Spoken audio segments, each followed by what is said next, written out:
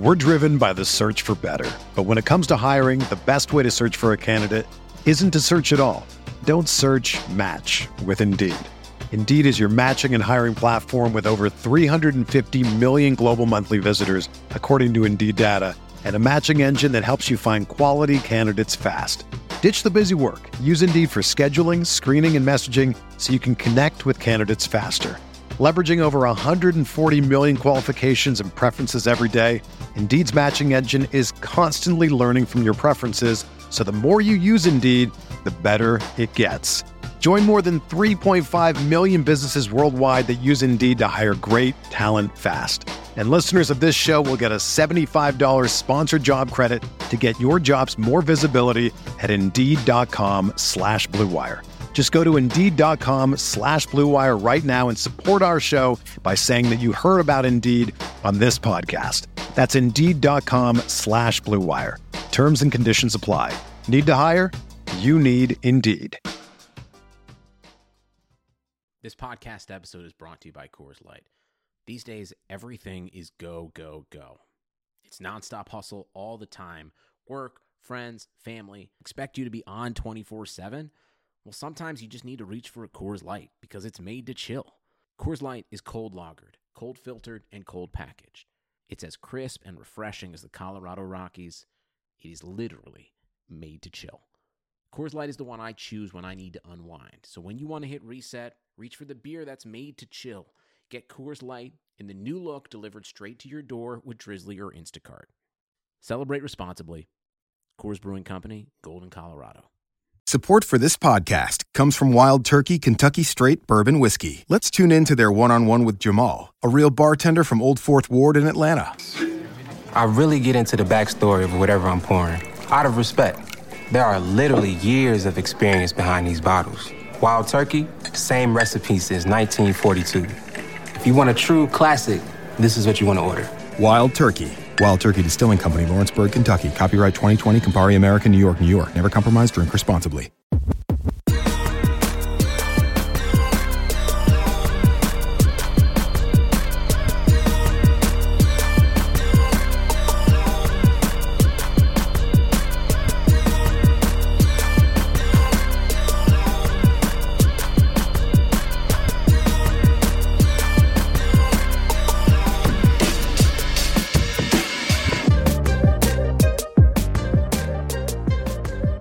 Welcome to the Thursday edition of the RotoWire NFL podcast. It's Joe Bartle filling in for John McKechnie. And before we break down what is going to be an interesting show with Mario discussing my 35-round best ball draft, I know Mario did one earlier this week, and as well as some of the Calvin Harmon news and his injury relating to the receiving core for Washington. I do want to get a word from our sponsors, Dynasty Owner.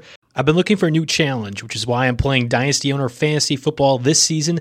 Dynasty Owner Fantasy Football unites the fun and excitement of fantasy football with the skill and strategy of the front office. Dynasty Owner is the only way to play fantasy football with real NFL salaries, adding the strategy of running an NFL franchise.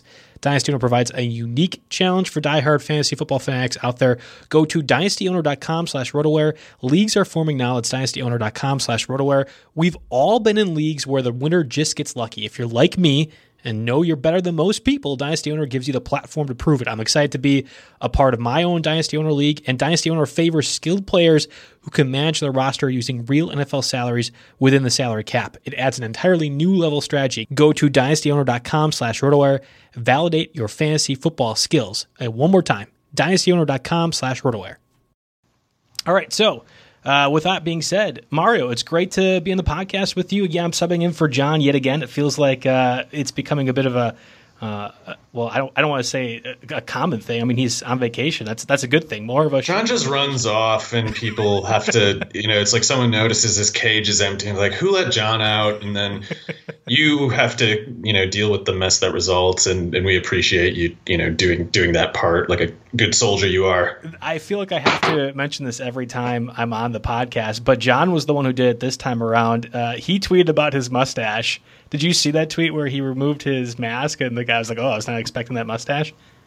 Oh yeah, TSA put him in a special database because he had a weird mustache, they thought, and I would do the same if I were them. That's the best way to describe John's mustache right now, that if you were at TSA and then remove the mask, that someone would say, oh, I was not expecting that mustache. It's a very healthy looking one, and I'm very jealous of it. Now, I feel like I got my facial hair quota out of the way already early in this podcast, but I just thought it was amusing because he was the one that brought up himself on Twitter. It wasn't just me this time. Yeah, I guess it was one of those things like the mask came down and the tasers came out, but it all was diffused safely thanks to the professionalism of those present, and that includes John, of course. Yes. Thank you to everyone out there that is well-being for John and his mustache as he is on vacation for this week. All right, so of course there's a lot going on in the NFL sphere, not necessarily related to the NFL, but we do have an injury-related news that I think bears mentioning. Calvin Harmon is going to be out for the season now. I think it was out for the season, right? Like there wasn't any related. Torn ACL. Yeah. It's not happening. Okay, good. I just want to make sure that we're not going to be like, oh yeah, maybe later on he could play again. Okay, so Calvin Harmon's out for the season, torn ACL. It leaves Washington vulnerable when it comes to the pass catchers. We know we have Terry McLaurin around, but then after that, I don't know. It's not a pretty picture, but you made the case in your Stockwatch article earlier this week that maybe a guy like Steven Sims or even Antonio Gandy-Golden has a chance or opportunity to do more with those reps that Harmon's going to be leaving. Yeah, I am actually more optimistic about Washington's receivers than maybe most people are, because it's at once one of those understandable things where you look at, the draft pedigree of everyone involved, and you look at McLaurin, 3rd round, Steven Sims, undrafted, Calvin Harmon, 6th round, even Gandy Golden, very late 4th. He was a compensatory pick in the 4th round. So, 12 years ago or whenever before they started jamming compensatory picks at the end of all the final 4 rounds, that would have been a 5th round pick. So these are not guys who were selected high. But in Terry McLaurin's case, it was just a mistake. I mean, the guy's clearly a monstrously good receiver. He'll be an elite wide receiver 1. I have no question about that. But with Calvin Harmon out, that's depriving them of their second outside receiver, while also Harmon was probably going to be their swing backup for Sims in the slot. So Sims is the slot specialist. McLaurin's outside. Harmon was mostly outside, but whenever Sims needed a breather, we had reason to believe Harmon would be on the field this year in the slot. So as much as this might seem like kind of a slow news week kind of story, it really isn't, because Calvin Harmon's a pretty interesting prospect. He was a dominant player at North Carolina State, even though he was playing there with an age disadvantage. He was carrying the volume of that passing game while also outproducing the efficiency of the offense besides him. So that's a guy, like when you do that, and when you do that with an age disadvantage especially, it usually indicates that you at least have some skill, like you know how to play wide receiver. And that's definitely the case with Harmon, because we know he wasn't winning from his athleticism. At the combine, he at 6'3", 221, ran a 4.6 40, had brutal jumps, brutal agility drills. It made him fall from a 2nd and 3rd round consensus prospect to the 6th round, in the late 6th round, I want to say even. So I was probably one of those people who overreacted to the combine, because it was just one of those combines where it was so bad that you were looking back in the history of the combine the past 10 years or something, and it's like, when's the last time a good player had workout numbers this bad at receiver? And you can find extreme anomalies like Antonio Brown or something like that, where he didn't test that good and then of course was a great player, but you're still talking 1 out of hundreds type odds, things like that.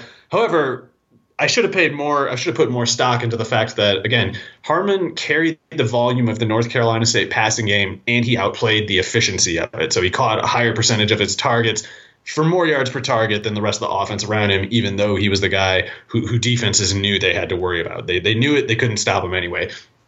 So last year, he's a 21-year-old rookie, 6th round pick. So the Washington coaches had no real reason to give him any favoritism. They didn't have any reason to look at him and think like, oh, we got to get him on the field because, the GM is going to be on us if we don't.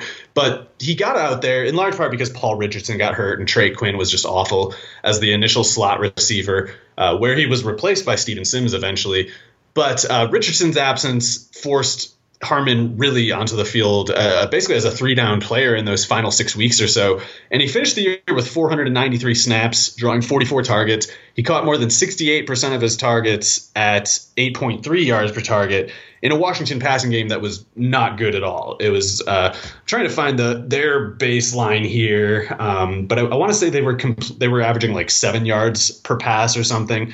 So for Harmon to go into the year at an age disadvantage, at an institutional favoritism disadvantage as a 6th-round pick who they probably didn't go into the year caring about a whole lot, this is impressive stuff that he did. Even though he didn't score any touchdowns, it's like he played better than the team did generally.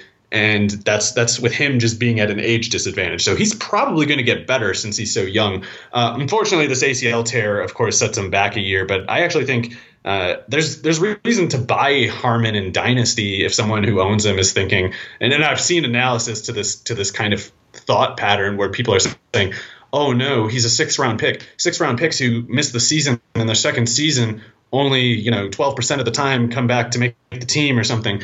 And clearly Harmon is one of those, whatever the percentage is that it turns out good for. Like, he's one of those guys. He's already beaten the odds. He's too good to just disappear over an ACL tear at 22 years old. It's not happening. But in the meantime, Washington is really short on wide receiver reps because now they don't have a backup slot guy for Sims. And the wide receiver 2 behind the outside wide receiver 2, I should say, opposite McLaurin, almost needs to be now the 4th-round rookie pick, Antonio Gandy-Golden, who is making the jump from Liberty, which was not even in the FCS, was not in the FBS as of 2 years ago. So we've seen Antonio Gandy-Golden produce against big college teams, but he hasn't played against many of them. So he might get a little bit of a shock with the level of competition jump. I don't remember hearing the greatest things about him at the Senior Bowl, so that might have been just that showing up. Like, the jumping competition might have been a little rough on him. But he's going to have to play, since Steven Sims is mostly a slot specialist and therefore generally needs a 3-wide set to get on the field. Antonio Gandy-Golden might actually play more snaps than Sims this year, just for when they're in a 2-wide balanced set, and especially if they're running the ball. 6'4", 223. Gandy-Golden is even bigger than Harmon and offers an interesting new dimension to the offense. You look at some of the pass catchers that they have. Like, you've been high on Steven Sims as that really late round guy. What's his ADP right now after this injury to Harmon? I have to imagine it's going to rise, but are people really that interested in the Redskins passing attack as is? I don't think they were. Yeah, I mean, you even see some people who are skeptical of McLaurin, to whom I would just say, watch the guy's tape. He's insane. He's really good. But Sims, I was usually the one pushing him. And I feel like if I hadn't been drafting all this time, his ADP might have been substantially lower yet. But I would always take him in like the 20th round if he was there. Sometimes I would not pick him because someone else would at that 19, 18 round range, because maybe I took Paris Campbell or something as my wide receiver 6, and I'm like, okay, I need to get my running back 6. I need to get my tight end 3, whatever, quarterback 3, whatever situation I'm in, I guess defenses I might be taking. But Sims is a guy I am fully comfortable selecting on every single team of mine at his current price, because he's so cheap. He's going in the 20th round. He'd go undrafted in a lot of drafts that I wasn't in. I see basically no way he returns at any less than something like a 15th round value. And I think something upwards of 80 receptions is totally in play with him, which I know that sounds insane, but I'm mostly just basing it on what he did last year, like what he did, especially in those last 4 or 5 weeks last year. And even before that, he was making plays. Like before they let him on the field, before Trey Quinn got hurt, and before they said, oh man, this Trey Quinn guy is not very good, and they gave Sims that shot, he was forcing his way onto the field with, he would make plays in training camp, I'm assuming, plays in practice, because you'd get into the games and he'd show up. First of all, he'd be active on game days. That's good enough of a sign for an undrafted guy out of Kansas who no one was talking about in the preseason or the spring or the summer. And yet they go into week 1 and they somewhere on their little game plan sheet, it says, we got to get Sims on the field. Not week 1, but they got him on the field week 2 with 5 snaps. On those 5 snaps, he gets 3 carries and a target. So 4 out of 5 snaps, the ball goes straight to him. They wrote the play for him. That was in week 2. So you get that 65-yard touchdown run against the Patriots in week 5. You get the kick return against the Lions in week 12. They finally pull the plug on Quinn, and Sims pulls in on 37 snaps, 4 targets. On 46 snaps, 7 targets. On 37 snaps, 11. On 53 snaps, 10. On 39 snaps, 8. So he's doing all this as a pass catcher. He already made plays as a runner, and they were giving him carries every so often too. So that's kind of interesting. He might be like their jet sweep guy if they have some sort of function like that in the offense. But again, Sims is only something like 5'9", 180, maybe 5'10", 180. And if you're a slot receiver, you often are at risk of going to the sideline in the 2 wide set. So I'm not projecting more than 650, 700 snaps for Sims. But when you have 56 targets on 314 snaps, you also don't need to go over that 750. Like you're getting thrown to when you're on the field, so it kind of works itself out, or so I hope. I just don't know how many 2 wide receiver sets they're really running this season. Like the best case scenario for Washington is that they're winning games 17-13, right? 20. Well, that defense could be pretty nasty. So I'm a little concerned about Sims maybe getting into some scripts where Washington just isn't really throwing the ball until the second half. Right. So that is a limitation thing, but that's something that would make me worry if I had to pay up in like the 14th round or something. When you're talking like 17th, 18th round at the earliest, I just don't care. I think it's pretty clearly that's the case that Sims has been misunderstood, overlooked, etc. I think people, once they look at him, they'll see, oh, I should have looked before now. No, I agree with you, and I think that defense could be really good. And it's one of the reasons why I'm not as high on Dak Prescott as maybe you are, and we're going to get to that a little bit later in the podcast. I think that the only way they're going to end up winning is off that defense, but how realistic is the defense going to be able to carry them? I don't know. So they struggle a little bit throughout the first half. Maybe a team gets ahead of them right away. You're forced to have to pass. And the 2 tight ends set they're talking about, it's not like they have a lot of great tight ends to begin with, although I am a little bit bullish on Logan Thomas, I should say. I just, like, there has to be somebody else besides McLaurin that's catching the passes. And that's where I'm all in with you on Sims. I agree completely.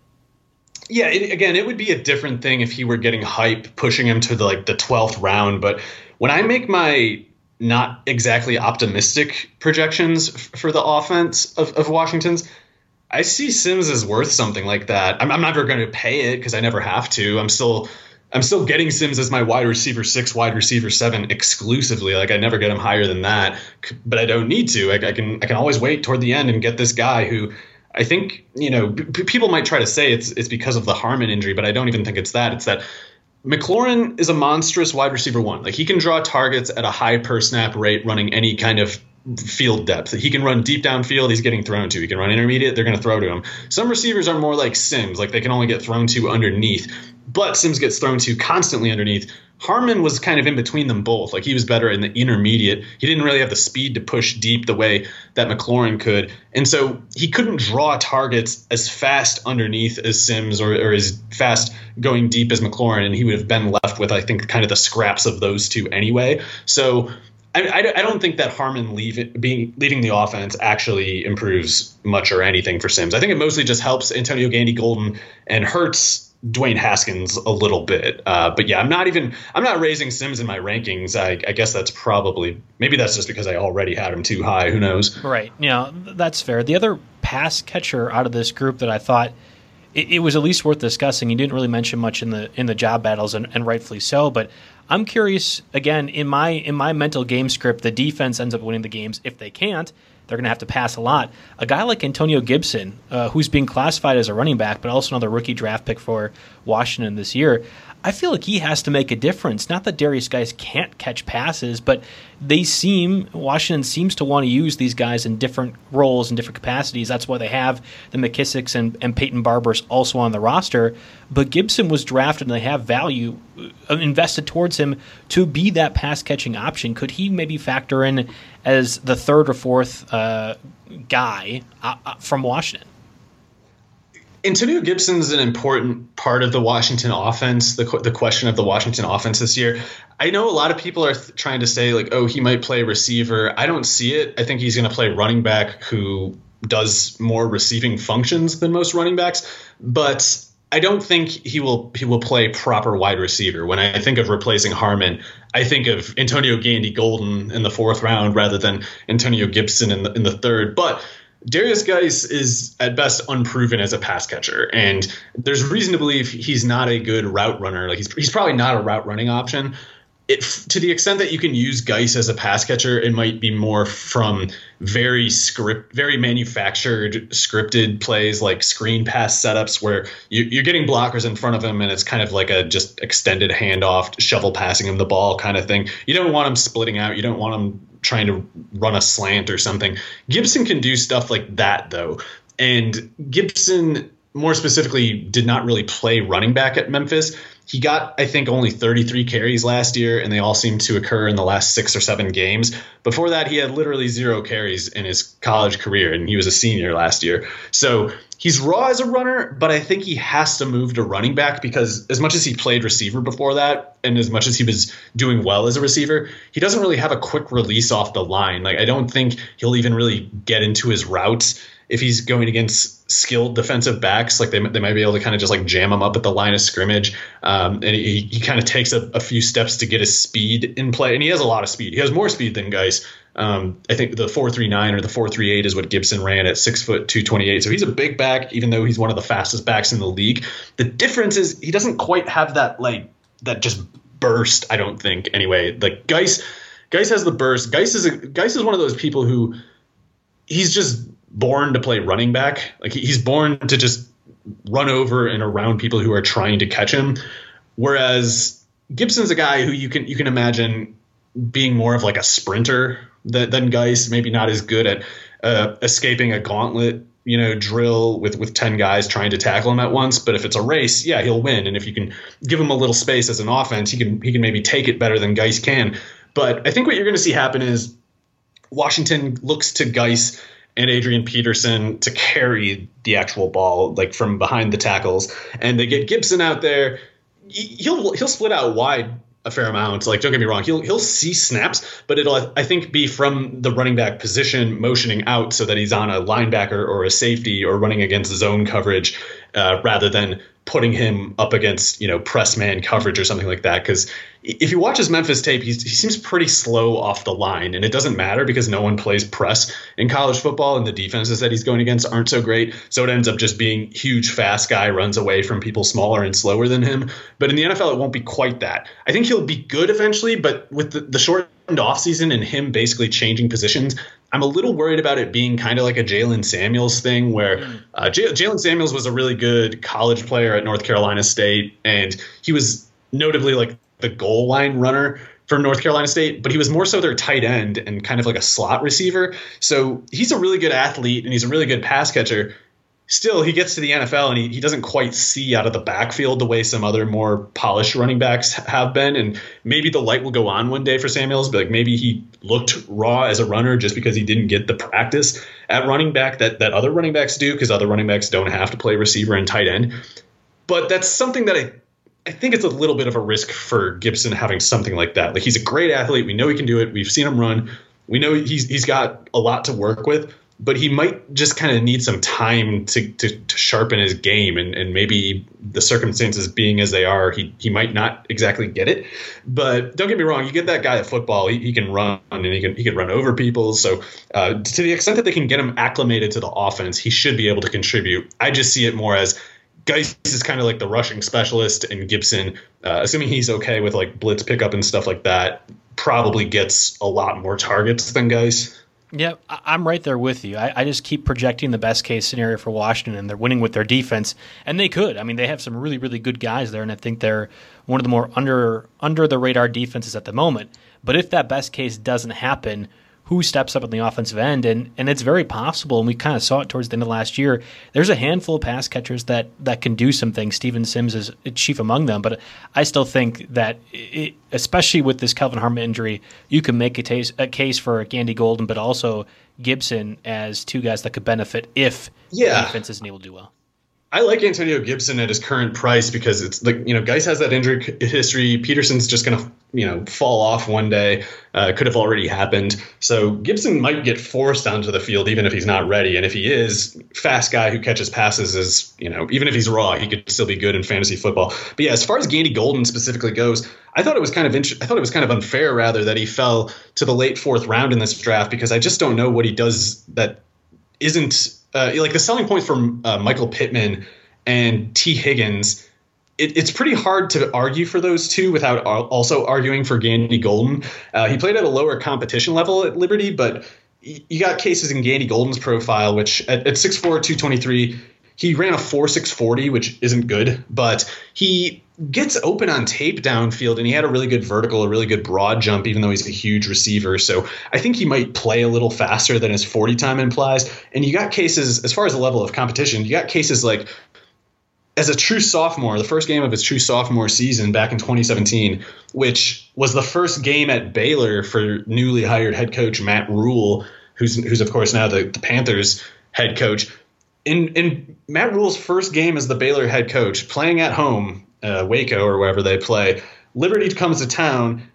Liberty is projected to lose by 32.5 points for this game. They end up winning 48-45, basically because of Gandy Golden. Like he had 22 targets in that game, and he caught 13 for 192 yards and 2 touchdowns. So he did that as a true sophomore, his first game as a true sophomore.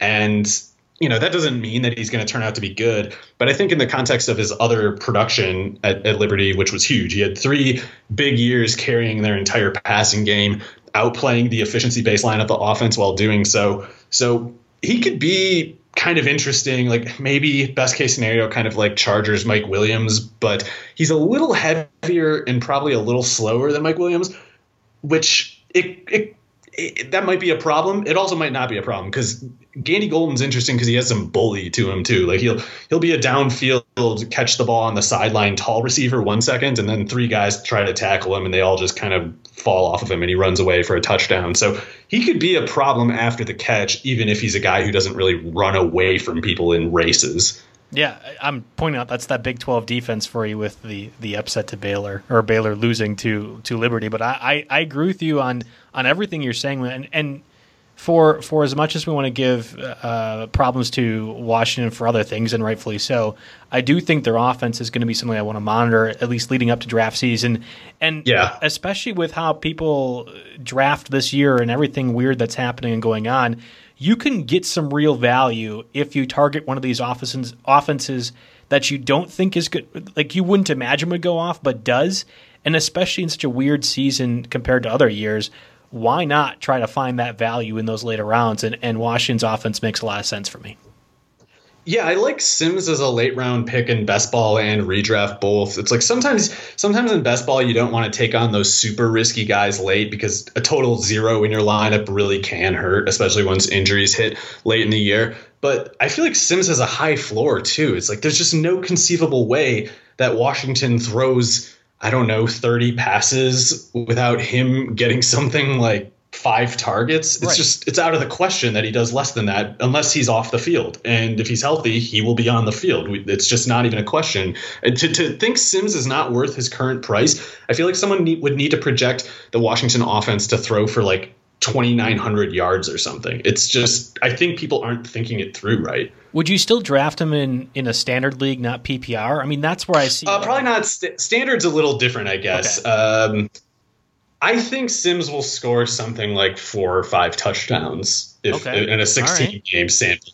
But I don't expect him to average like 14 yards a catch or anything. Like he's always going to be an underneath receiver. Right. He's always going to be a guy who needs to work for his yardage after the catch. But I think he's really good at it because he loses people with his jukes. He's got burst. Like he's not fast, but he hits his top speed while the so-called faster guy is still like winding up, trying to close the gap between them. So he creates that little room for himself, and then it's like trying to swat a gnat or something, which, you can corner it maybe, but actually getting your hands on it and catching it is a different question. Yeah, I'm right there with you, and Washington's offense is definitely going to be one to monitor throughout the lead up to draft season. Well, I want to get to the 35 round mock draft. I did an actual best ball draft in a little bit, and one you also partook in later or earlier this past month, but I do want to get a word in from our sponsors, FanDraft. Take your league's fantasy football draft to the next level with FanDraft, the online fantasy football draft board. FanDraft makes your draft feel like the actual NFL draft with features such as streaming ticker, live draft clock, custom logos, team walk-up songs, multiple draft board displays, and more. FanDraft can also be used offline for in-person drafts by exporting the display via projector onto a large screen TV for the league to enjoy. You can also use it fully online, and any number of your leagues can join the draft remotely. You can perform traditional and auction-style drafts. FanDraft also supports IDPs, rookie-only drafts, keepers, and just about any customization you can imagine for your league requirements. You can sign up for a free trial at fandraft.com, and when you're ready to order the pro account, make sure to use promo code ROTOPOD15 to save 15% off your purchase. Again, that's fandraft.com, and use promo code ROTOPOD15 to save 15% for that pro account. All right. So with that underway, I do want to talk a little bit about that 35-round best ball draft that I did. And actually, I was inspired to partake in this, and this is my, I think, second best ball that I've done because of the article and podcast that you and John did earlier this month, or even was it in June, actually? I think it might have been. Yeah, it's been a few weeks already. Who can remember how time works anymore? Exactly. It might have been yesterday. I might be wrong. I don't know. No, I think you're right. It was a few weeks from now, but it feels like it was yesterday because I've been basing a lot of my analysis around it. In that draft, I haven't left the room that I made those picks since then, so that it feels like it might have been more recent than There wasn't a lot of NFL news that changed, so I entered that draft trying to replicate a similar strategy that you did.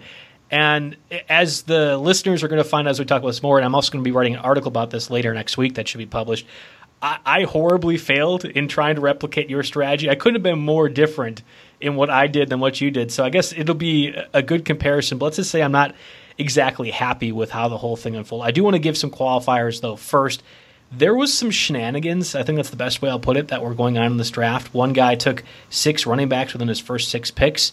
Oh yeah, he always does that. Yeah, I see that on the list now. He was in mine too. Okay, he did the same thing. There was also multiple people that consistently waited the entire 4 hours of the draft clock to make their selection mess up other people. Yeah, there was just that stuff that was happening, and I don't know how often. Yeah, you'll see some really cool guys. Some of them even in the industry. I won't name them because I would hate for anyone to be aware of what losers they are. But I've seen that too, where people will deliberately drag out their entire clock time just in case somebody gets arrested or pops an Achilles tendon going down their stairs. Being an ass is into strategy. There's certain words for those people, but I can't say them. Yeah. Yeah, well, like I said, being an ass is in the strategy, and I feel like we were having a little bit of that going on. Anyway, that didn't affect me. I know I felt like it affected other people, though, in this draft, and maybe some of the results went skew because of that. But my team started out with Derrick Henry and Nick Chubb. I picked number 11. That was right around the selection spot I wanted in the NFFC format, which this draft takes place in. You're allowed to kind of target where you want in the draft, and I think I had 12, 11, 10, and 9 as my first 4 selections. Then I went 1 and 2. Especially with the third-round reversal, I feel like I can get a lot of really good guys from that spot. And I did. George Kittle at the third-round pick felt pretty good. From those first 3 selections that I had, though, Mario, what's your take on my draft so far? Well, I love the first 2 picks, and I probably would have done something I would have done the same thing, I think. I'm looking through the second round. I don't see anything I would have done differently. For me, Derrick Henry is an obvious pick over guys like Kenyon Drake and Josh Jacobs. Kenyon Drake went 2 picks before yours. Kenyon Drake was Derrick Henry's backup, people. There's a reason for that. Josh Jacobs went the pick after Henry. I know the basis people have in mind with Josh Jacobs, thinking in past outcomes, like first round pick running back under the age of 22 with a first year rushing total above this mark. Historically, that has these are the players who have done it, and they see oh my God, Earl Campbell or something, and then they think Josh Jacobs is better than Nick Chubb, who you got 2 picks later. Josh Jacobs has nothing on Nick Chubb, not as a pass catcher, not speed, not tackle breaking ability, not quickness, nothing. He's worse than him. If you pick Josh Jacobs before Chubb, you deserve the L you're going to take. But there's other picks that are really bad in the second round, and I guess this is in other this is in pretty much all drafts going on right now. Clyde Edwards-Helaire goes way too soon. Even the upside scenario, like I'm okay with chasing upside if the theory for the upside actually exists. It doesn't for Edwards-Helaire. He would be hard pressed to return value at the 15th pick if he for sure started every single game. He might start 0 games. I would sooner bet he starts 0 games than, I don't know, 8. Damian Williams needs to get hurt for Clyde Edwards-Helaire to get onto the field as reliably, as in like to be within halfway of the expectations of the people who are generally buying him. And this was earlier than most at looks like 15th overall. So for you to get Derrick Henry after Kenyon Drake and 1 pick before Josh Jacobs and Nick Chubb 1 pick before Clyde Edwards-Helaire, I think that's a really good start. And there's nothing wrong with the Kittle pick in the 3rd round, but you might have noticed that they were waiting on tight ends in this draft. In other leagues, you'll generally see Kelsey and Kittle, I want to say, go in like the top 18, something like that. And you got Kittle at 26, which is a good value. But yeah, in these NFFC drafts, people always wait at tight end, and in normal NFFC redraft leagues, they always wait on quarterback and tight end. So this league format's a little different because of the 35 rounds, and it creates a little bit of quarterback inflation relative to the standard NFFC redraft format. Yeah, I was not anticipating such an aggressive take by everybody except for me when it came to quarterback, but I also wasn't anticipating the wait on tight ends. We're going to get to that in a second. I did want to discuss one other pick that I was quite honestly stunned with, and that was Miles Sanders going 5 overall. Oh, yeah, that's pretty crazy. Miles Sanders 5. That's the only reason I get Derrick Henry where I did. I was anticipating Joe Mixon, or maybe deciding between Julio Jones or DeAndre Hopkins, maybe a quarterback that was left. But Miles Sanders going 5, ahead of Dalvin Cook, which I got it because the holdout thing happened right when I started my draft, so I can understand why the fade happened. But ahead of Cook, Mixon, Thomas, Kenyon Drake, Lamar Jackson, Miles Sanders went 5 overall. Yeah, people are misunderstanding what happened with the Eagles last year, and I understand the numbers basis for selecting Miles Sanders as high as he goes now. And in NFFC drafts, both this best ball format and the redraft formats, Miles Sanders goes higher than, as far as I know, anywhere else in the industry, because these are high stakes leagues and they're trying to get into that big championship payout that they have at the fantasy playoffs here. So they're thinking upside, exclusively upside, just chase the upside. And if you follow the premises of Sanders having higher upside because he can catch passes like he did late last year, then it follows that you would give him a higher upside grade than guys like Chubb and Henry who don't really catch passes. And as stated and is lined out like that, that logic makes sense. The problem is the sample that they're basing that logic on is not representative of how the Eagles offense will normally work in at least a few ways. Always, actually, now that I think about it, because there was not only the crisis with the Philadelphia pass defense in that part of the year, basically forcing the Eagles to throw the ball, to keep pace with these teams who are just, landing bombs on them left and right, no problem. You don't get to just grind. You don't get to put the ground game to full effect when that's the playing circumstance. And when that's the playing circumstance at the same time that all your receivers get hurt, and Zach Ertz got hurt too. So there was that. The offensive line was kind of falling apart. And Carson Wentz was playing with the yips, so he stopped throwing downfield entirely. It was either going to go to one of the tight ends, or it was going to go to Greg Ward, or it was going to Miles Sanders or Boston Scott. Not only all that, but they were also running a lot more plays than they normally will. So the Eagles' offense is going to run fewer plays than these people are imagining. Miles Sanders will catch fewer of the passes that occur in that sample than they have in mind. And he might... Also, Boston Scott, by the way. I think what's going to happen with this Eagles offense is you're going to see Miles Sanders and Boston Scott playing basically the same position. And I think there's going to be a third guy who they go to between the tackles and for short yardage type stuff. And it's going to have to be, I guess, Corey Clement or Elijah Holyfield or Michael Warren, the undrafted running back out of Cincinnati, because Miles Sanders and the guys who just look at numbers and refuse to learn about football beyond spreadsheets won't notice this, but Miles Sanders still isn't a good runner between the tackles, or at least last year he wasn't. His value was propelled by catching a lot of passes, which the defense never was able to cover because they were always having to deal with Dallas Goedert and especially Zach Ertz.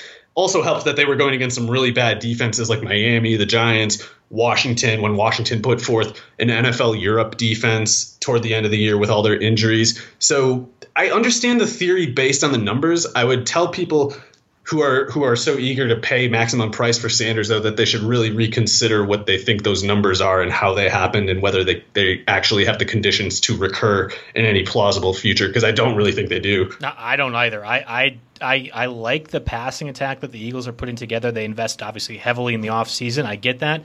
There's a lot of changes. Like for the Eagles to have what they did last year, so many things have to go wrong in order for any of that to be replicatable again. I just don't, I'm stunned that Miles Sanders went that high. I mean, I was happy about it because I got Derrick Henry. I don't think that's the case if Sanders goes there. And I would have probably not taken Sanders. I would have taken Chubb with my first round pick. So to have him in my second round and Henry in the first felt great. But I mean, I've seen Sanders go high. I have not seen him go that high before. Yeah, to be very clear, I think Sanders is a fine pick around, I don't know, 9th or 10th, 11th, 12th overall, stuff like that. But taking him over Mixon, I don't follow that at all. And I don't even consider myself that much of a Mixon fan. Like, even as a football player, like I'm obviously not a fan of the person, but even as far as a running back, it wasn't like I went into the drafts of mine thinking like, oh, I can't wait to take Joe Mixon. Just, top 5 or something. But the gap between Mixon and Sanders for me is pronounced. Like there's a magnitude in between there for me. And for the record, of course, I will, if I'm on the clock, take Nick Chubb over Miles Sanders. But I won't begrudge anyone for taking Sanders over Chubb in that 10 to 12 range. Yeah, no, that's fair enough. So with Derrick Henry and Nick Chubb as my first 2 picks, I kind of said, all right, we're just going to go for the home run hit every time, because if this works out the way I thought, you get the payout through 3 places, but you also get put into a spot where you can be, if you are among those top 3 scorers in your league, the highest score among others. So if that's the case, let's find the best case scenarios the rest of the way, right? I mean, that logic makes sense. That's what I tried to do, yeah. And I mean, I made the same. I can't remember if it might have been I think it was my 4th round. I think I made the same 4th round pick as you. Also, by the way, I made the same Nick Chubb pick as you. I got my draft in the first 2 rounds was only different from yours in that I was Mixon that I got at 10 or 11 or whatever, and then I got Chubb in the 2nd round. I took AJ Brown in any case in the 4th round, I think it was, and that's where you took him. Also, yours was late 4th round. Yeah, mine was late 4th round also. So I think what was different in my case is I had Dak Prescott already in the 3rd round instead of Kittle. And Amari Cooper was on the board when I was up in the 4th round, and then I didn't take him. So maybe I should have paired Cooper with Dak Prescott there. But when I looked at Cooper and when I looked at A.J. Brown, and I, right or wrong, I fixated on that biggest upside possible sort of thing. Without being like, morbid, I kind of thought, well, I guess, if Cooper stays healthy all year, he can do something like 1,400, 1,500 yards, 12, 14 touchdowns. Maybe that would be his best NFL season possible. And then I kind of thought, well, what would happen if the Titans threw the ball 40 times a game? Right. And it was like, well, I guess, A, they'll never do that, but B, they might have to if Derrick Henry weren't available, because their second running back is Darrington Evans, who's a rookie. He played at Appalachian State. He's like 5'11", 203. He can't handle even half of what Derrick Henry does as a workload. So basically I was thinking, like, if Derrick Henry's off the field, A.J. Brown is wide receiver 1 or 2 or 3 or something like that. So I went with him over Cooper. But yeah, that was the only way my scenario was different. I got Chubb in the 2nd round and Brown in the 4th, as you did. Yeah, the stack became weird. And again, I'll outline this more in the article as well that I do later next week. But I got A.J. Brown. I already have Derrick Henry. I would have loved to get Ryan Tannehill to kind of complete this Titans offense stack, because I didn't know what else to do. And I wasn't going to go the tight end direction route. I think there's still a lot of question marks. I know you've detailed the Titans tight end. Oh my God, wow! Try to say that 5 times fast in your job battles article, and I understood that completely. I just didn't want to go the direction, like the 3 guys that were worth it: Tannehill, Henry, and A.J. Brown. I got 2 of the 3 out of that group. There was another stack that kind of developed later on in the draft, and I guess we'll kind of address it as we get to that point. But overall, through those first 5 rounds, Derrick Henry, Nick Chubb, George Kittle, A.J. Brown, and then Terry McLaurin, who we kind of just talked about earlier, I felt like I got the guys I wanted. This 6th round spot, and this is for NFFC, ESPN, Yahoo, whatever draft you're doing, I really struggled to figure out what I want to do in the 6th round, and it only made things worse when I had Marquise Brown, James White, Ronald Jones, Stephon Diggs all go off in succession. That's who I would have wanted to have in that order, basically, too. And it left me with Darren Waller, so my second tight end through 6 rounds. I thought I might as well get a flex option, a guy that's going to get me a lot of scoring points. And, of course, NFFC, it's PPR, so why not? But I think that's where I regret it because I would have much rather had quarterbacks, which became a problem pretty quickly in the draft. Yeah, I mean, looking through your draft order here, I don't see anything wrong with the Waller pick, and not to be, again, morbid, but George Kittle does have a pretty long injury history. It's like even last year, even as he was doing that insane stuff, it's like he's doing that with a broken bone in his foot. That sounds cool, and it's definitely like gladiator stuff, but it's the kind of stuff that's really going to add up if he's older and still getting those same injuries. And he already had the same injuries at Iowa too, where granted they used him wrong. They didn't throw to him as much as they should have, but part of why he never put up big numbers at Iowa is because he was hurt a bunch. So if Kittle's hurt, having a 90-catch tight end to plug into that spot in your lineup at a late 6th-round cost isn't going to be an issue. And if Waller is, again, a 90-catch player, he'll probably be in your flex spot, like you said, just about, I don't know, at least half of the time. So you could do a lot worse than that. And, a pick like that, when you're talking late 6, Waller's a guy who I think is basically underrated. So as a general policy, I'm usually on board with picking him. Late 6 PPR, it's totally fine. And the thing is, you already had running back accounted for. The only way this really could set you back was like what you were saying, quarterback. And you've already expressed some concern to me there. But I wasn't as concerned as I expected I would be when you told me that ahead of time. And because excuse me, as much as Waller, didn't let you take a quarterback there, I wouldn't want to take Josh Allen over Darren Waller, and that's who went the next pick. Carson Wentz and Matt Stafford, Matt Ryan, those are the guys that I would have been thinking about there, because also in this NFFC scoring 6 points per passing touchdown. Yes. So Josh Allen isn't worth as much in this kind of scoring format as certainly not Matt Ryan, and I don't think he'll be worth as much as Carson Wentz or Matt Stafford, who went in the 9th round. So getting Waller, and then I like your 7th round pick a lot. Tyler Boyd, people are underrating. So I think getting him there, he's one of those guys who I just would not be surprised if he provides a sort of top 35 overall PPR return in the event that he stays healthy and that Joe Burrow catches on a little bit. But Justin Jefferson, who you incidentally also picked later on, even though he's not playing with Burrow, Tyler Boyd will play the Justin Jefferson role for Joe Burrow on the Bengals offense. So Boyd's good, and he's going to be playing a position that the quarterback is inclined to throw to, and I don't know if people have really noticed that yet. I would have loved to have Matt Ryan in the 6th round. That turn instead of Darren Waller. If I would have known, we'd have fair enough. Yeah, I think it was 7 quarterbacks went off the board after I took Waller. Well, so I had Waller and then immediately went to Boyd. But Josh Allen, Carson Wentz, Matt Ryan, Baker Mayfield, Tom Brady, Drew Brees, Daniel Jones all went off the board within 24 picks. And that's where it became, a little bit of a crisis mode. I didn't feel like I needed to take a running back because, again, I had Derrick Henry, Nick Chubb. So the next running back I took was round 8, Tariq Cohen. This is the same process I had in our Dynasty League, too, that we drafted over the summer, where I'm going to get these PPR guys that are probably a little bit undervalued that I can just plug and play, especially in a best ball format that can get me on their best days some quality points, but on their worst days, you're still talking about 7 or 8 points in the worst case scenario that Henry or Chubb gets hurt. And my thought was, if Chubb or Henry get hurt, I'm toast anyway. So might as well find a guy that can really provide the upside. And I think he was probably a 6th round selection last year, right? When Mitch Trubisky was still the hot quarterback around. And I don't know if Cohen gets to that kind of value again. It was already aggressive to me last year, but I don't think like Cohen. I just don't think the Bears offense could be that bad that we saw last year. Well, I think it could be bad, and I don't even know if it would matter that much for Cohen at the price that he's going this year, because it's so odd to me, specifically at a time when people are looking for pass catching obsession as a reason to let like Nick Chubb and Derrick Henry fall to the 4th round. I don't understand why they don't put more of a premium on a guy like Cohen, who had 100 targets last year. And he obviously had really bad luck. He just had bad luck last year because the complete offense fell apart, and it doesn't really matter how good you are, I guess, unless you're Allen Robinson good.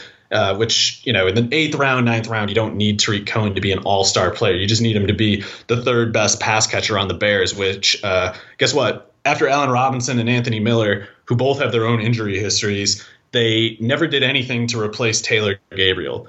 Taylor Gabriel played a meaningful role in that offense, and Tariq Cohen, quite pertinently, has the exact same frame as him. So I think you're going to see Tariq Cohen function as the wide receiver 3 in that offense, in addition to the lead ball carrier aside from David Montgomery, who also isn't that good, in my opinion. Yeah. I'm with you on David Montgomery, who was selected around 5 as part of that 6-tuplet of running backs that were selected in succession. So kind of moving through the rest of the roster, Tyler Boyd basically locked in the quarterback that I was going to have at this point, with Joe Burrow then going around in round 9 at the back end. From that point, Aaron Rodgers, Roethlisberger, Jared Goff, Teddy Bridgewater were all accepted. I don't know about you, and maybe you can look at how the rest of this draft unfolded and mock me, Mario, and that's completely fine.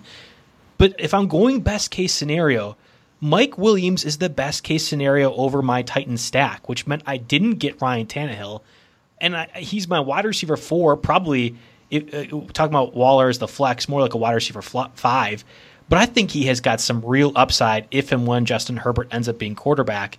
And I could not pass that up for the life of me. I really wanted to. I know I needed quarterback, but Mike Williams is just too tantalizing for me this year. Yeah, I mean, Mike Williams is one of those guys I don't really have a strong feeling about, just because both him and Keenan Allen, I like them as players, and at their prices, I don't have any negative feelings. I definitely don't look at the ADP of Keenan Allen and think, oh, he's going to hurt someone as a 6th round pick. If anything, I'm thinking like, I wish I could buy Keenan Allen at this price. But the only reason that I don't really get guys like him and Mike Williams is because I'm just kind of targeting some other part of the draft board. And at wide receiver in that 5th round, it's like you got to be one of my favorite guys like McLaurin and Calvin Ridley, DJ Chark. Like if you're not them, I'm just not picking you, even if I think you're good. So I don't really get Keenan Allen and I don't really get Mike Williams. But even with the worst case projections for Tyrod Taylor and Justin Herbert, whichever one any person is more worried about, I still feel like they're not going to hurt you at their current prices. And it is conceivable. Tyrell Williams had in his 2nd year in the NFL like a 1,200-yard season as the wide receiver 1 with the Chargers when Keenan Allen got hurt. So if Keenan Allen gets hurt, Mike Williams might do something like that. And if it happens as a late 10th round pick, that would obviously be good for your team. So that all seems plausible enough that I would never criticize it, even though I probably would have taken Tannehill there. But also that's just because I have a fine-tuned paranoia of getting sniped in NFFC long waits, because they do go on positional runs that are a little more, they seem like borderline mean-spirited almost the way they happen. Because it's like you do a million mock drafts and you think like, a nice orderly succession of picks that happen in a rational way. And it's like you got this guy who takes 6 running backs in the first 6 rounds. That makes everything weird after that, because everybody is going to be chasing something and you don't know for sure when they'll start. And when they start, everyone else is forced to go along with them. And if you're on the long wait when that happens, it's just, you can get left with nothing. So I took quarterbacks really high in mind. Like I ended up with Dak, Garoppolo, and Tannehill. So that was probably all in the first 10 rounds or something like that, I think in hindsight, I would have liked to sacrifice one of my receivers, whether it be Tyler Boyd, Mike Williams, and Darren Waller. I classify in that as well, to get a quarterback. But you talk about the mean-spirited stuff. I mean, just team 12 took Tannehill right after I took Mike Williams. That was their quarterback 3, and they doubled down with quarterback 4, the first of any team to have more than 3 quarterbacks, with Gardner Minshew at number 4, which forced my hand to then get my second quarterback at Cam Newton. I took the plunge. And I was looking at our rankings, and it was like, the ADP in NFFC is not showing Cam Newton very high, but somebody is going to take him. So I think it was quarterback 17. I might as well roll the dice with Cam Newton. But yeah, you had to. That set the stage for what ended up being a Patriots stack of sorts, because I got Jarrett Stidham later on in the draft, and then I followed that directly up with I think is going to be, if not their top pass catcher, at least 1B in N'Keal Harry, but that's because I'm completely underselling what Julian Edelman's going to do in that offense. So it ended up being the weirdest of stacks where I get the Titans guys, Derrick Henry and A.J. Brown, and the Patriots guys, I'm going to get the starting quarterback for the Patriots one way or another, and then who I think will be one of the better pass catchers in Harry.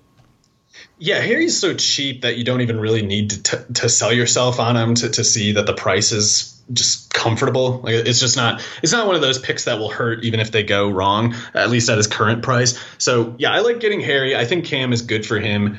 And I think that as in general, your receivers are fine because you got Harry, what is that, as your wide receiver 5. So as long as Harry's your wide receiver 5 or less, I generally he was wouldn't. 6. Yeah, Justin Jefferson or 6 was rather. 5, yeah. Oh yeah, Justin Jefferson. Okay. Yeah, by the way, Justin Jefferson, I'm concerned about most rookies in the shortened offseason. Me too. He's one of those guys that I'm not, though, because Washington's wide receiver personnel is such trash behind Adam Thielen that if it's not Justin Jefferson who's the wide receiver 2, I would almost sooner bet on Irv Smith than any of their actual receivers. Yeah, no, I'm right there with you, and I think John actually outlined it pretty well in his best bets draft that he did with SiriusXM, where that one guy took all the unders on the rookie receivers, and that was kind of like I wish I would do that too as a guy that does a lot of different prop bets as well. Except Jefferson. That's the one where I think we end up having where we see a rookie receiver kind of step out. So I try to do my mean-spirited run of my own. I took the very first defense, and I know you're going to get really upset by this, with the Steelers, because it was the back end of the 13th round. So I figured, all right, this is time. This is where Mario had one of his first drafts or defenses go around that spot too. I'm going to go ahead and kickstart. And sure enough, the next guy after took the Ravens defense. Nobody else took another defense until about 30 picks later with the 49ers. So it was 2 full rounds that I was completely off with the defense. And that frustrated me because I felt like I was on the wrong end of being screwed with these quarterback runs. But nobody followed suit with the defense at all. That almost happened to me too. I don't remember which round it was, but I remember I took the Ravens as the first defense, and then I went into a long turn before it was my next pick. And luckily someone took the 49ers, but it was something like another, I feel like it was at least like 15 picks later before they did. But I was okay with it because I guess I should have mentioned it sooner. In this 35 round format, you want to get, I think, 3 team kickers and 3 defenses just because there are not 36 team kickers and defenses in the NFL. So you can lock in a definite unit of production onto your 35-man roster.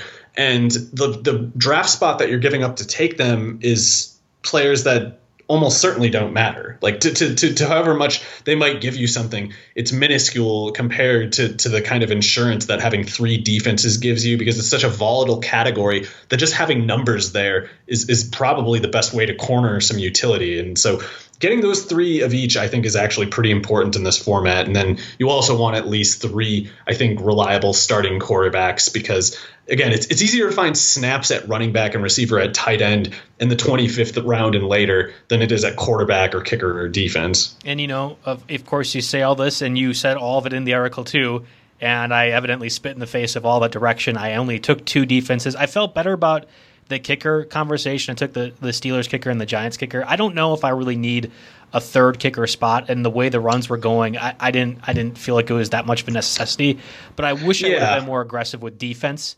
That's where, even with having the Steelers, who were my number 1 defense, and the Chargers, who are very close to top 10 for me, even having a 3rd one to take away points from somebody else would have been the direction I would have had to do strategy-wise. But I ended up having 2 different rounds autoed because there was a switch, I think, in the 21st round from 4-hour drafting to 2 hours. And, of course, it fell right around bedtime for me, which is like 11 o'clock.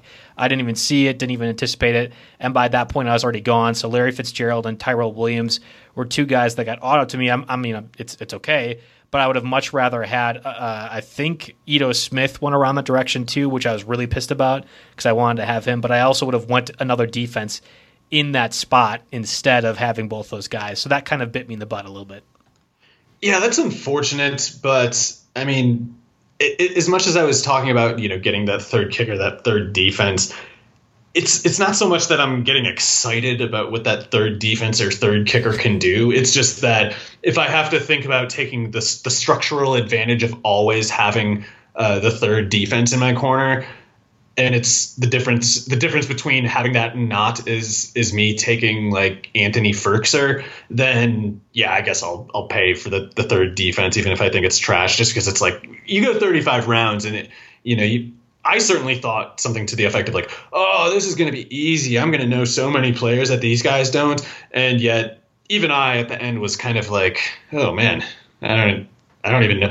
There were placeholders that I was considering using because the actual list of names ran out of guys that I was going to pick. So yeah, there's a few players they didn't have in their database at the time. I'm assuming they've added them since then. But yeah, I was prepared to have to do the thing where you call the moderator and say like, by the way, this is a placeholder. Please note. We had somebody call the moderator because they were upset about the switch from 4-hour to 2-hour, and it happened on my pick. So I don't know why that person thought they were more or less entitled to whining about it than me. But I was just content saying, all right, I messed up. Here it is.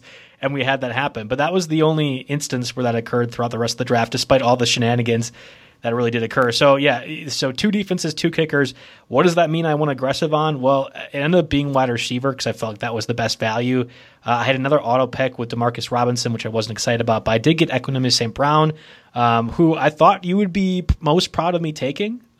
Only because... Well, I mean, I think it's better than a lot of picks that happen in that range. Because, yeah, I mean, as much as I like Allen Lazard and as much as I like Devin Funchess, I mean, people are acting like St. Brown doesn't exist. Exactly. But I think there's reason to believe he's better than Valdez-Scantling and Kumaro or whatever else. Well, he definitely is better as Kumaro. And as somebody that was incredibly high in MVS last year, let's just say I've been let down by him. So it was kind of doubling down on the wide receivers that could get me some points, and then a few running backs as well. Bryce Love, Mike Boone, Brian Hill. I hope to God none of them end up playing.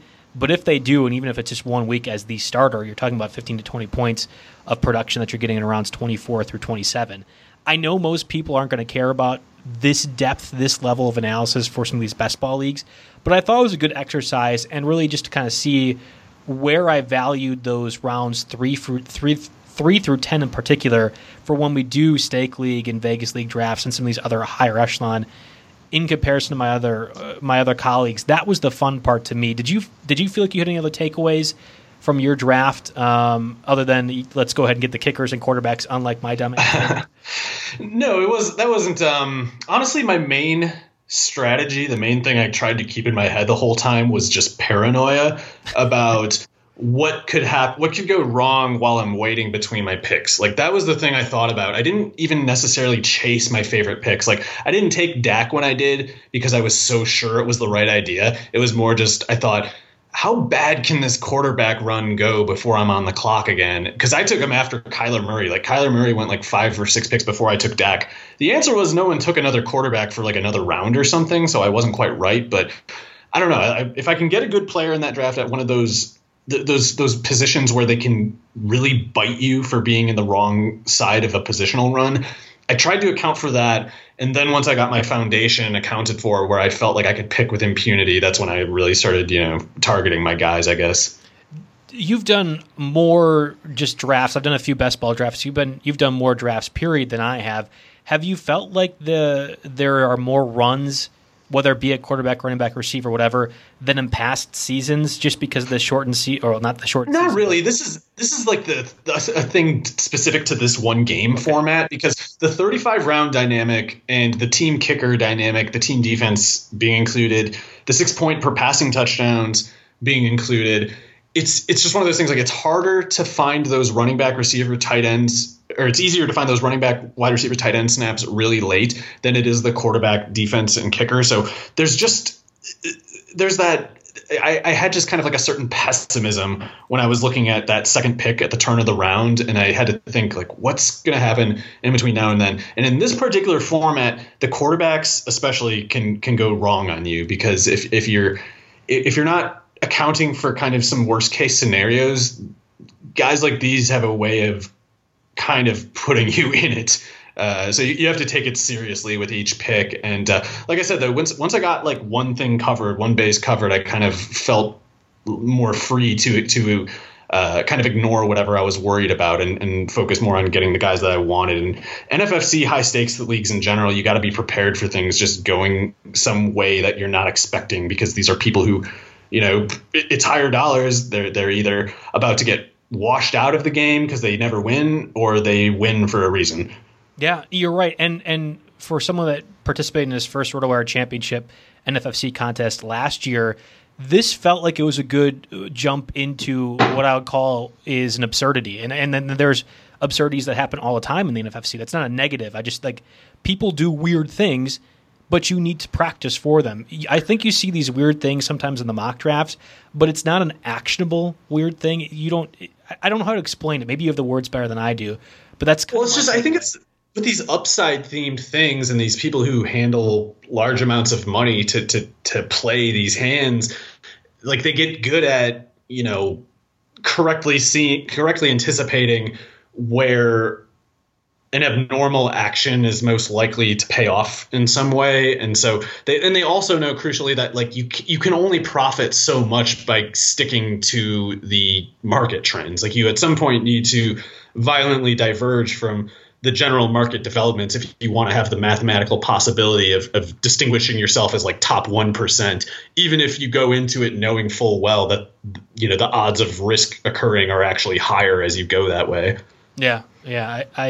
It's hard to do it because it's like you're looking at your responsible math thing on your sheet or whatever where you did some projections, and it's like that just doesn't compute. Matter as much. It's not the reason why guys lose as much in formats like this. It's more just because like these are also people most likely to find the highest scores that just theoretically weren't anticipated by most people. Yeah, I would recommend these NFFC leagues to a lot of different people. There aren't as large of buy-ins as Mari and I are talking about, and certainly there are even higher ones. There are some smaller ones, but I do think it gives you a good idea of how to zig when people are zagging, and I know that happens in a friends and family league too, maybe not to the extent that we see in these NFFC formats, but they really are a good practice and a good barometer for what I saw from most of last year, and I was pretty heavy in doing best ball drafts in the NFFC, and that led up to some of the other drafts I did there. I like what they have to do, and of course the 6 points per passing touchdown makes quarterbacks a little bit more valuable, but for the most part, it's good practice for the leagues that matter to you. And if you're listening to this podcast, you're likely trying to prepare in some way or some capacity for leagues that matter to you. Yeah, if you go into NFFC, I would just say if you're doing this 35-round best ball, know that quarterbacks, kickers, defenses, they won't behave the way they do in other drafts. Also, tight ends will go later in that format. Tight ends will go later also in the redraft NFFC, but I would say in the redraft NFFC, the quarterbacks tend to get punted more often. Like you will never see people as a draft room punt in the 35-round best ball. You will see guys try to go cheap at quarterback more often, I think, in the redraft because there isn't that rounds 21 through 35 where you can just pad your running back, receiver, tight end bench. Like you need to pay up in NFFC redraft to get the high returns at those positions. Whereas in this 35-round best ball, you can make a pick like you did, Joe, in the third to last round, Olamide Zacchaeus, and wide receiver 4 is just fine. I will be 100% honest and say the only reason I took him was because of you. That's the only reason why, and I'm comfortable saying that. And hopefully, listeners out there, if you are thinking about participating in this draft, you can use my article, which I'll have out next week, as a resource to not do things that I do, because I was not happy with the quarterback spot, which you correctly Dude, take Zacchaeus, though. Yes. Take Zacchaeus. No, if you're going to copy one thing, copy the thing that I copied from somebody that's smarter than me and Mario. You can also check out his article where he kind of breaks down a little bit more with the trio of quarterbacks that were actually good and a trio of kicker. Although the Titans kicker, I know you and John kind of. Well, Joe, how about this? One person who was in my draft, Vlad Sedler, you might recognize the name. Very, very uniquely successful, high stakes player, and he actually took an approach that was pretty similar to yours. I don't think he got Cam Newton, but he took he did something where he had he took 4 quarterbacks, I remember. So it was like your team in that sense. And he more so punted at quarterback than some of the people in the league. So it's not as if there's no basis for that. And for all I know, all this zigging that we talk about, where these high stakes guys zig, where the normal people like us just go ahead with the rest of the fish. For all I know, it could have been your approach that constitutes that in this particular year. So we'll see. Don't count yourself out yet. No one knows anything. I'm pretty good at counting myself out. I'm comfortable saying that, especially when I was looking at the rest of the quarterbacks. But if my name is in association with Vlad, then I actually feel a little bit better about my strategy. So thank you. That's the best compliment you could have gave me today, Mario. Yeah, no problem. And I'm not lying. That's actually happened. Oh, well, good. That's great. Like I said, I feel actually strangely a little bit better about that. Vlad's a great player and a good friend of RotoWire too. He's been really passionately for a lot of the newer writers here and guys like myself. So it's been great to kind of see him and patter a lot of my style off that. All right, cool. Well, that does it for us on the RotoWire NFL podcast, of course, sponsored by Dynasty Owner. Any final words before we head out? No. Just always draft Zacchaeus in that 32nd round or whatever it is. He's the great value, the great unknown value, Zacchaeus there. That's fantastic. All right, cool. Well, hopefully you and John will be back next week. And I know the RotoWire NFL podcast domain is going to be expanded a little bit coming up shortly, where we're going to have podcasts out every day. I know I did that with Jake Latarski every Tuesday, where we broke down the free agent guys that were pickups, and it was a lot of fun throughout the year. So I'm looking forward to getting that started up again. Yeah, those of you who are sick of hearing this jug band sinus of mine can finally listen 4 days a week at least. There we go. All right, on to next week.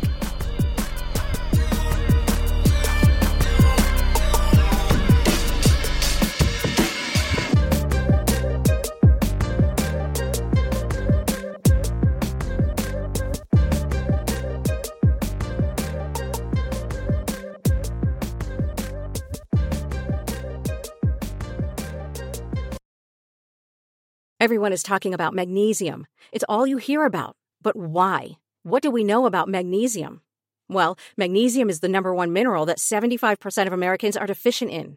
If you are a woman over 35, magnesium will help you rediscover balance, energy, and vitality. Magnesium supports more than 300 enzymatic reactions in your body, including those involved in hormonal balance. From functional medicine doctors to mental well-being and female hormone experts, we all know that magnesium is the one mineral to improve all aspects of well-being and health. But which one? Magnesium Breakthrough from Bioptimizers, the trusted choice recommended by leading experts with 7 best-absorbed forms of magnesium to ensure your body receives the support it needs for overall well-being. Go to bioptimizers.com/balance today and use code BALANCE10 for 10% off. Support your journey to wellness at bioptimizers.com/balance. Magnesium Breakthrough from Bioptimizers, your foundation to optimal health and vitality.